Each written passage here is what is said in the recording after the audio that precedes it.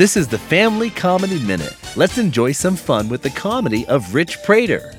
I'm an only child, so my dad wanted to, do all the fatherly stuff with me, as soon as he could. Like when I was 9 years old, my dad wanted to have that talk with me.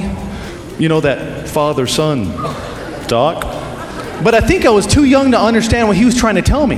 Because he came up to me and goes, Rich, one day your voice is going to get really deep and hair is going to grow on different parts of your body.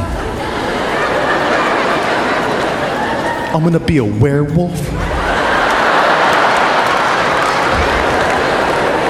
And he's like, no, you're going to start to like girls and you're going to want to go necking with them.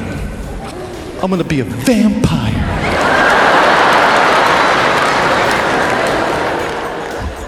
Remember, it's smart to laugh. Come visit us at FamilyComedyRadio.com.